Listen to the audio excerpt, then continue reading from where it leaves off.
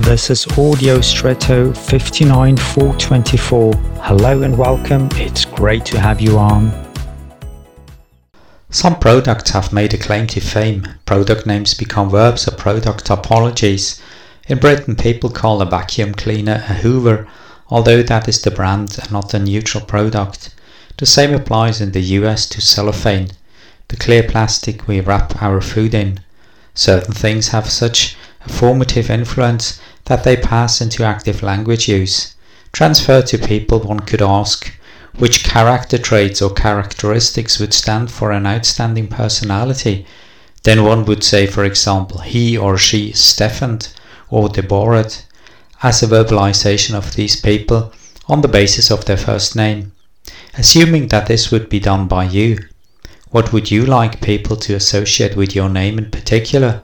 And if you have found one of two qualities, do you live them consciously? Maybe this is just your turn now. And now, I wish you an extraordinary day.